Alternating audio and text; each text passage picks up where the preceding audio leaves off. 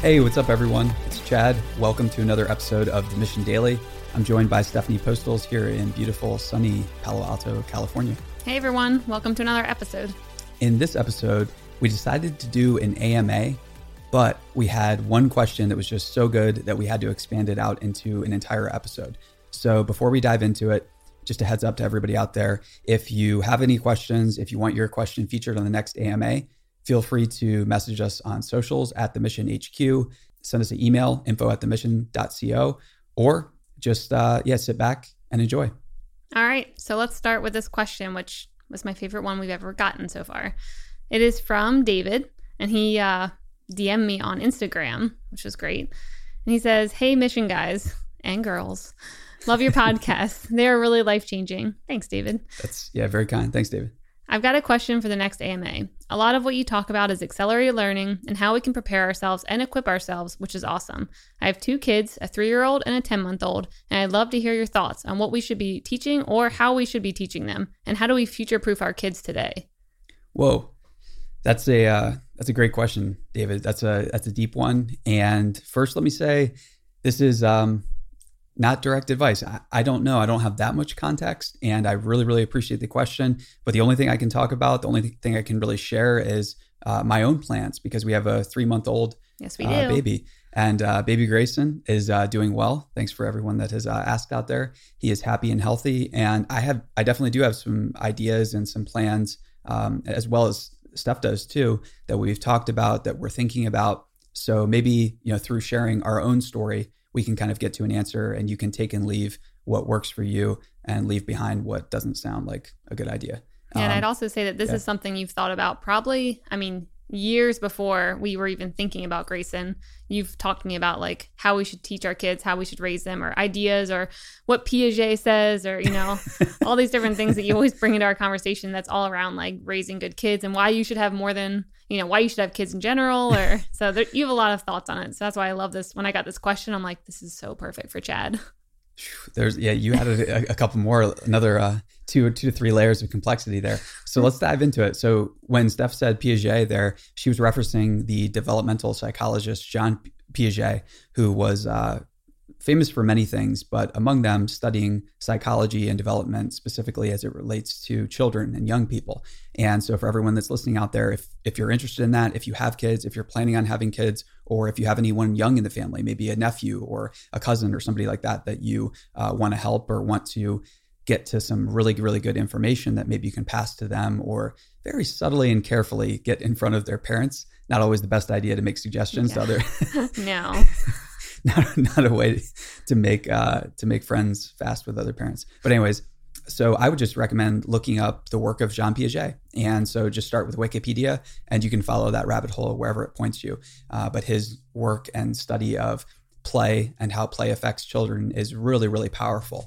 The most powerful concept there, for me anyways, has been the idea that through play, learning happens. So when you play, the more voluntarily the game or the way that a child is playing can be structured or unstructured, in this case, if we're going towards a more voluntary bent, the better.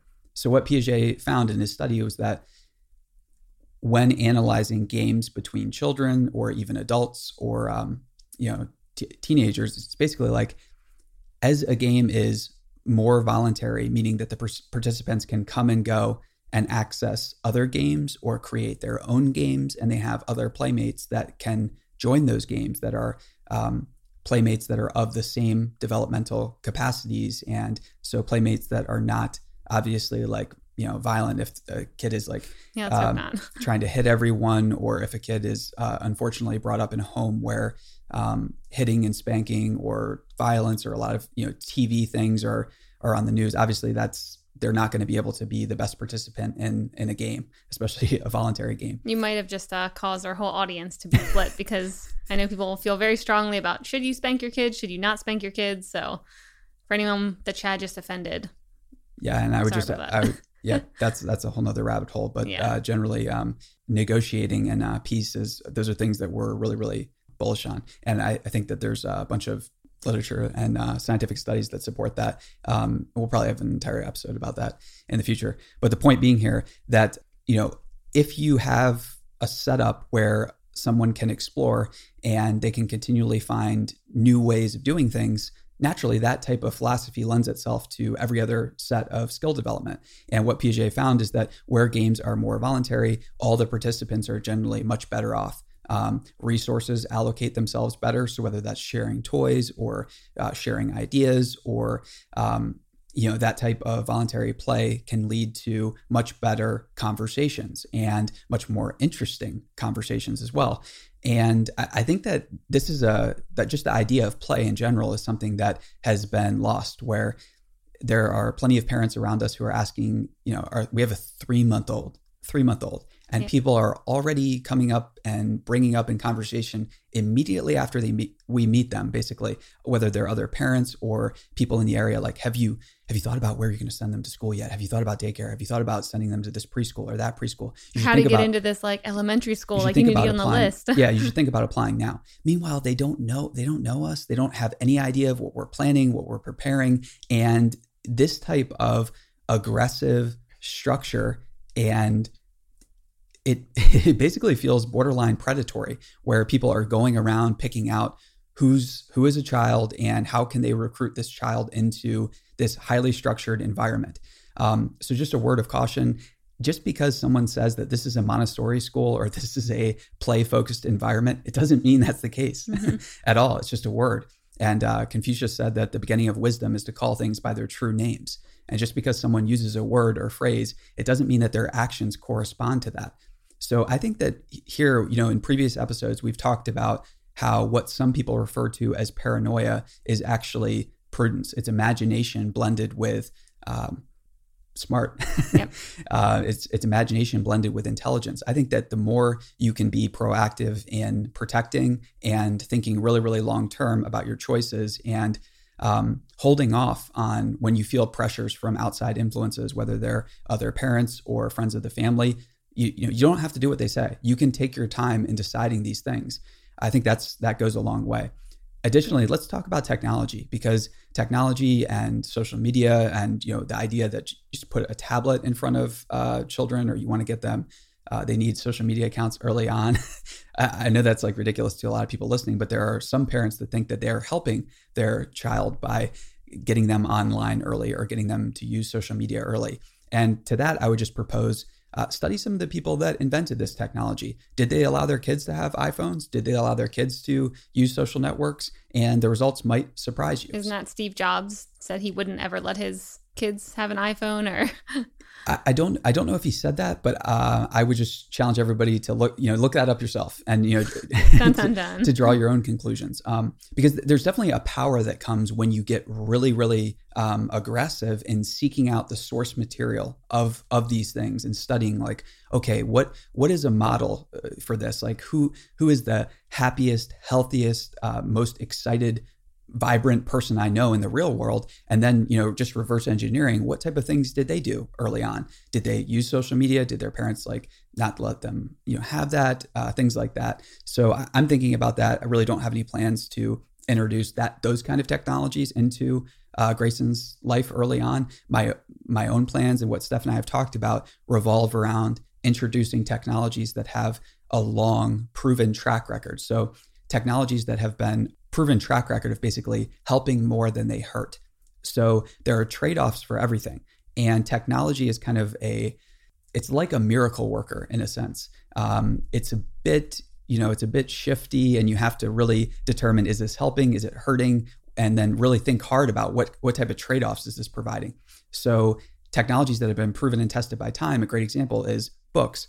There's not a way to just tap away and get to a video or anything like that. They force, patience, concentration, and generally there's a bunch of studies that show reading builds up gray matter in the brain and all kinds of great things like that.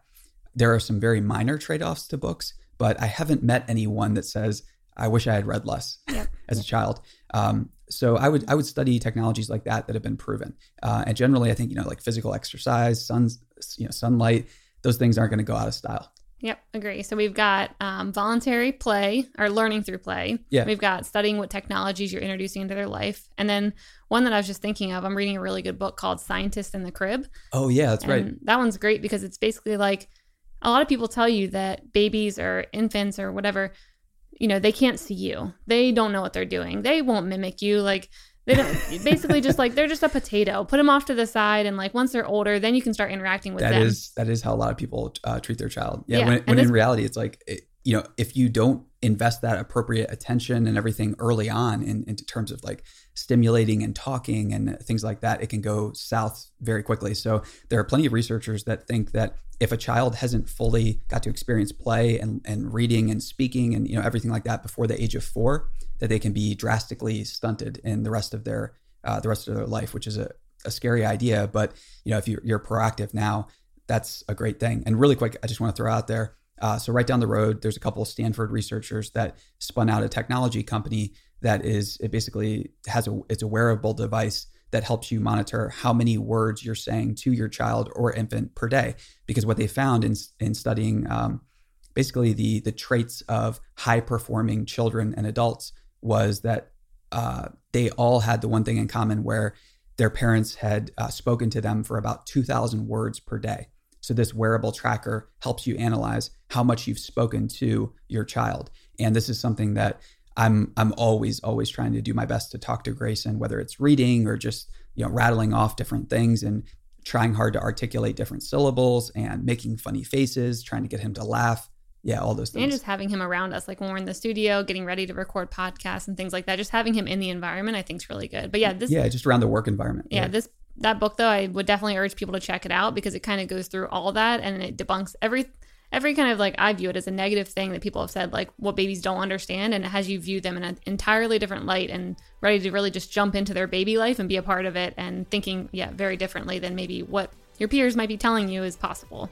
Definitely. So with that, we're going to see you next time. Yep. Thanks, David, again. If you have any more questions, make sure you let us know at the Mission HQ, and we will see you next time. See ya.